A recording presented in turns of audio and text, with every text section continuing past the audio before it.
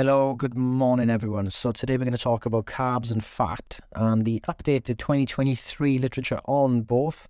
I got a lot of his content, and there's a lot of great writers and researchers out there. But there's a guy called Alan Aragon, and he is one of the top kind of fitness people, health people. They've been around for decades, looking at the research, always monitoring new research, looking at it holistically, looking at it from a balanced point of view, never going down any specific echo chamber. He's never become the low carb guy or the high fat guy or this guy or that guy. He's always refrained from joining any of those groups, which is difficult because that's where people really make their money. And you have these low carb, anti-carb groups. And he's debated this guy called Gary Tubes. You might have seen books by this guy. He doesn't believe in calories in, calories out, basically. And Alan Aragon's debated him live twice, I believe, and has absolutely destroyed him with science. And this guy then reverts to, well, if you think carbs are not bad or whatever, explain to me why people get bigger. I'm the beast here. Well, mate, it's a very, very complex topic. There's a lot of there's more energy consuming. There's a lot of stuff like that going on. It's not just one specific thing that's a cause of it. Anyway, when I was 15, 16, I set up a fitness business website, interviewing coaches and experts and bodybuilders and all this stuff. And I remember emailing this guy Alan Aragon back and going, hey, I'm a big fan, learned from your research review, love your work. I was like, would you write an article for my website? And he was like, yeah, how much are you paying per word? Didn't know I was 16, obviously. I was like, yeah, I don't know, like 3 pence a word or something like that. So a 1,000 word article would have cost him what, 30 quid, is it?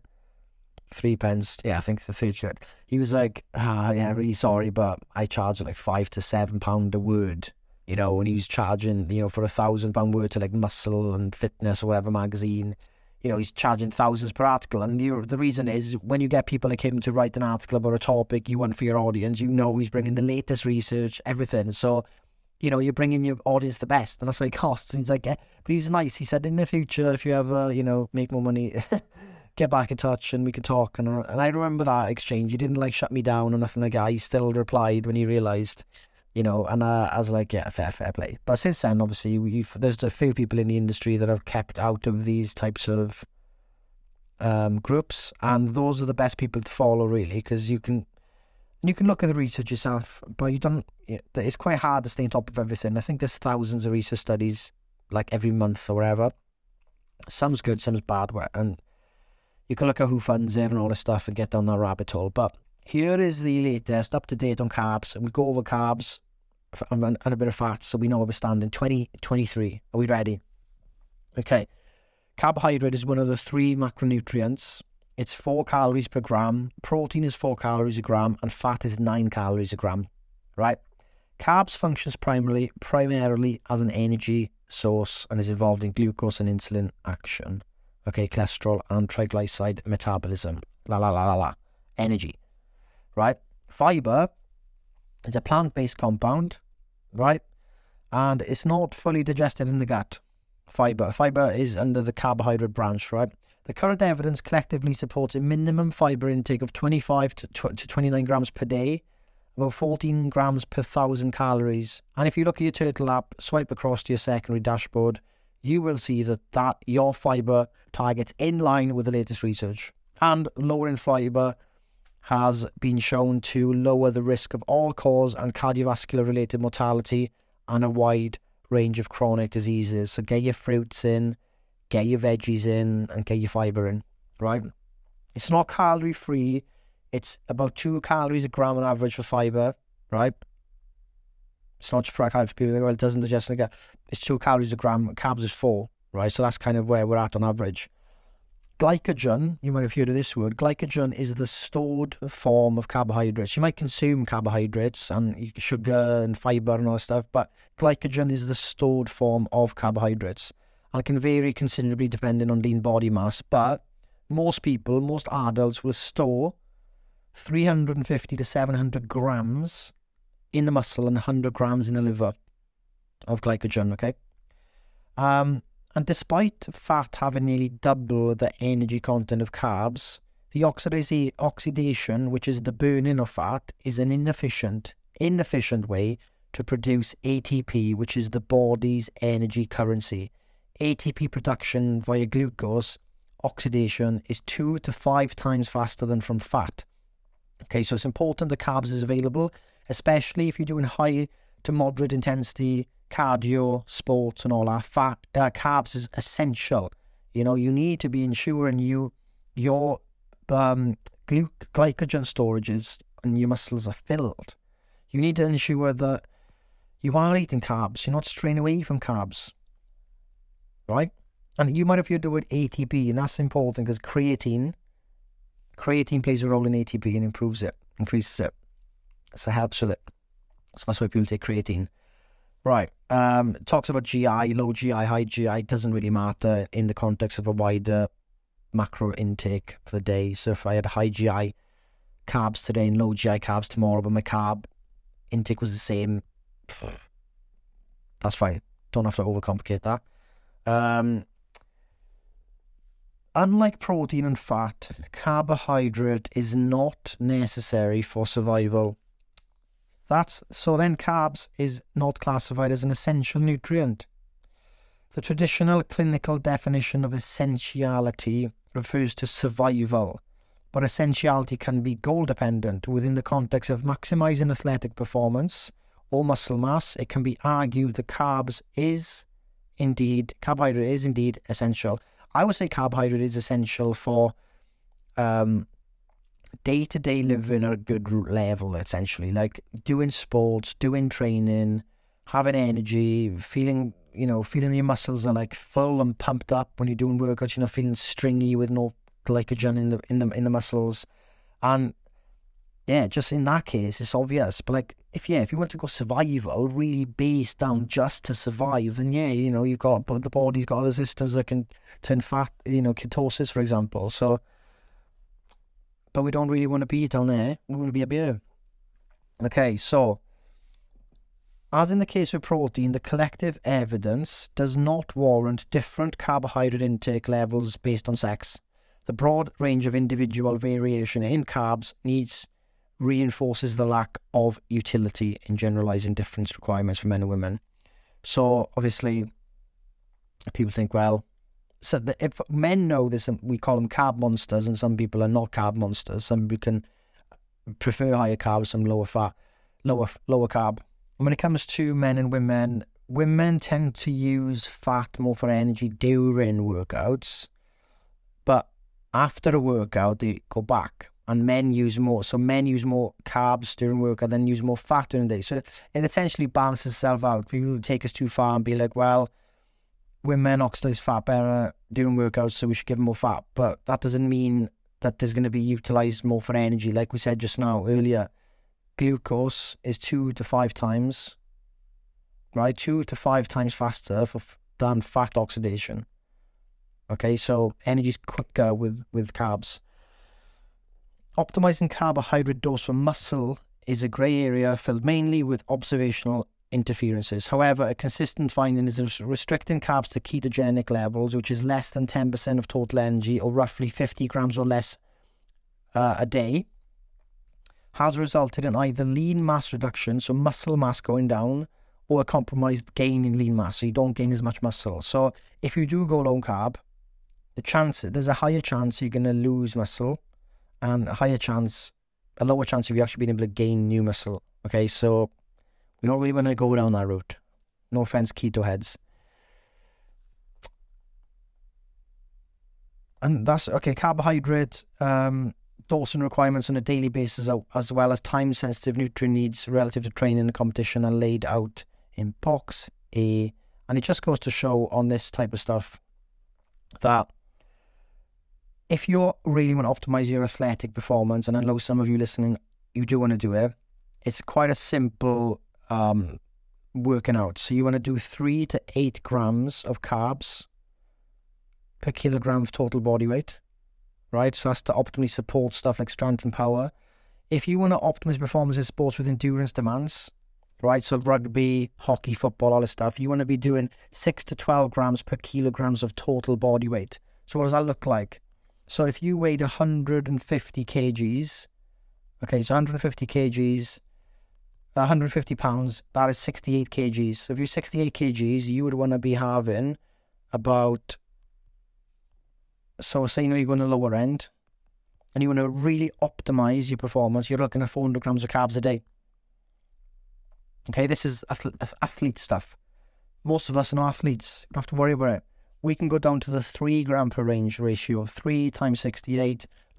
So 3 times 68. We're looking at about 200 grams of carbs. Most of you, Turtle will be putting you in the moderate range. So you'll be in the 120 to 200, some people up to the upper 200s grams of carbs a day. Now, the new feature, you can hide carbs and fat for now, just focus on protein and total calories. But yeah, like, it doesn't have to be difficult when it looks at optimizing performance. If you want to start optimizing performance, go to maintenance, for one. Look at, are you really an athlete or not? Like, right? And if you're not training like an athlete, you're not going to need as many carbs as an athlete. That's just a fact.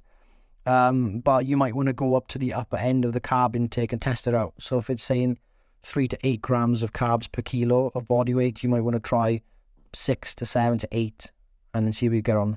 Okay, so that's that. When it comes to fat, I wonder what people's instant reaction is to fat, straight away when it looks at fat. The interesting thing about fat is it says here, systematic review by Whitaker and Wu concluded that lower fat diets averaging 18% of total calories ranging from 6.8 to 25% decreased testosterone levels compared to their higher fat counterparts averaging 39.3% of total calories fat. This decrease was reported to be due to the reduction in testicular production of testosterone. The clinical or practical significance of this androgen suppressive effect of low-fat diet is subject to individual goals and objectives. So we know this. Hormonal processes, we rely on fat. A lot of fats. You go too low in your fat, hormones going to suffer. Especially men, testosterone plummets, right? Not good. And I think that's an important thing as well, as that's why we do at Turtle say track your protein, carbs and fat, so we can see if our fats are not too low, we can see where our carbs land. But again, you can just do calories and protein if your goal is just fat loss, right? But if you want to look at the other things, you want to look at them. The practice of fat loading. Okay, so let me just explain this now. Sex-based differences in fat metabolism. The current position stands of the major scientific organizations do not specify separate fat intake targets for men and women. All right, so a higher rate of fat oxidation, so fat burning during exercise occurs in women and men. Okay, so that's the thing. So women do burn more fat during exercise than men. While this might lead some folks to jump to the conclusion that female athletes require more fat than men, this greater reliance on fat as fuel is the result of a greater amount of intramuscular triglyceride storage in women. Also, this greater rate of fat oxidation, fat burning during exercise is counterbalanced by lower rate of basal, so resting fat burning in women, which partly explains their higher net fat storage and overall higher body fat percentage. Nevertheless, this is from the research, due to the greater exercise-mediated reliance on fat for fuel, literature review on this topic has asserted the importance of women avoiding extreme and low-fat intake. Hasworth and Lemire cautioned that very low-fat intake, which is 10 to 15% of total calories, combined with high volume of endurance training, might impair performance by lowered intramuscular triglyceride storage. They also recommended that female athletes consume at least 20% of total calories from fat in order to support substrate utilization. Okay. And women have shown a greater conversion of ALA, so a plant-derived omega-3 fatty acid, EPA and DHA, which are biologically important omega-3 fatty acids from mostly fatty fish. This detail is potentially relevant to vegans and individuals who do not eat any animal foods. However, this difference is somewhat immaterial in the face of low conversion of ALA to EPA and DPA overall, regardless of sex. Just get a decent amount of fat in, guys. If you're following the macros, you will. If you don't want to know, check in sometimes. And the last few bits on fat, just so I can cover it. The practice of fat loading was born from the idea that preferential fat utilization as fuel for exercise would improve endurance due to the vast source of fat within the body, right? Which could basically spare glycogen and give you limitless energy. If you think about it, if you've only got 800 grams of glycogen stored, once that's gone, energy gone. It's quite hard to get carbs back in and get it filled. But if you've got 50 pounds of fat, which is like thousands and thousands of calories of energy, if you could tap into that, you could have limitless energy. That's what they're saying on ketosis. But in the days leading to an athletic event, typically an endurance competition, carbohydrate restriction combined with high fat intake has been done with the aim of becoming fat adapted, also called keto adapted. However, this scheme has failed to produce performance enhancements in controlled experiments and in fact has shown performance impairments. Haverman and colleagues found that 7 days of high-fat diet followed by 1 day of high-carb increased fat oxidation but decreased sprinting power output in well-trained cyclists. Okay, and you can look at it all, and what you really get to is that you can... It's so complicated, the body, obviously. Nutrition, everything's all complicated. There's trillions of cells. Like, it's not just... Think how nuts that is. We don't even know what consciousness is. That we don't know much about. We know a lot of things, but it's a lot to learn. And this is why it's like it can be overwhelming sometimes. And this is why I mentioned yesterday in the podcast. We just need to do what's enough, the basics, because the basics will take us. You know, if you train well, recover. You know, if you do the obvious stuff is what matters. We're not meant to. You can look at optimizing your performance and all this stuff, and you have to question, right, if I'm busy at work, right, I'm busy at work and doing this and doing that, I got family and all that, do I have the time to optimize my performance properly with nutrition and training? Because it's not easy to optimize stuff. Optimization is like a very specific thing you got to look at. You've got to monitor more things, you've got to consume different foods, you've got to look at all that, and I think it can be a bit overwhelming for the average everyday person to start looking at optimizing performance. Like, do I think about, are my glycogen stores maxed out before going on a run? No, not really. But am I eating a decent amount of carbs most days? Yeah. And am I having fruit every day? Yeah, I am. You know, and is my protein up there? Yeah, it is. And am my fat not too low? Yeah, it's fine. Do you know what I mean? That's enough. And you train and you get better and healthier and job done. And when you look at people who want to really optimize and use athlete level detail for the everyday person, I'm not sure it's worth, and especially if you're a stressy person, going down that path. I just don't know if it is. I think it's better to be like, and the research again, I could go on to the research on this and stuff like that, and it's looking at, they looked at, is sugar bad? Well, no, you can't just say sugar is bad. You have to look at, right, why is people's intake of sugar higher? Okay, it's with these types of foods. So these types of foods are like, junk food basically. They don't just come with sugar. They come with loads of calories. They come with more fat. They come with all this stuff. You can't just say sugar's bad. And you look at fat, like saturated fat. And it's the same thing again. So you can't just say saturated fat, right? You have to look at the foods that contain it and what that comes with. People say saturated fat is bad. Right, but just look out some of the foods, and I think there's even the research on saturated fat shows it's not actually bad now, and I think we've got to go to the basics. So that's my little ramble about carbs and fats. I hope it was insightful. I know it's a long one, but to round it all off, I need to segment the people listening. If you just care about fat loss and you want to lose fat, just focus on total calories and protein for now. So put that setting on the app. Do that for now. If you've been doing fat loss for a while, but your energy's down and all that stuff, look at your carbs and fat intake. Is your fat intake, is it lower than 30 grams a day? We don't want to be getting too much lower than 30 grams a day. What's your carb intake like? What's your steps like?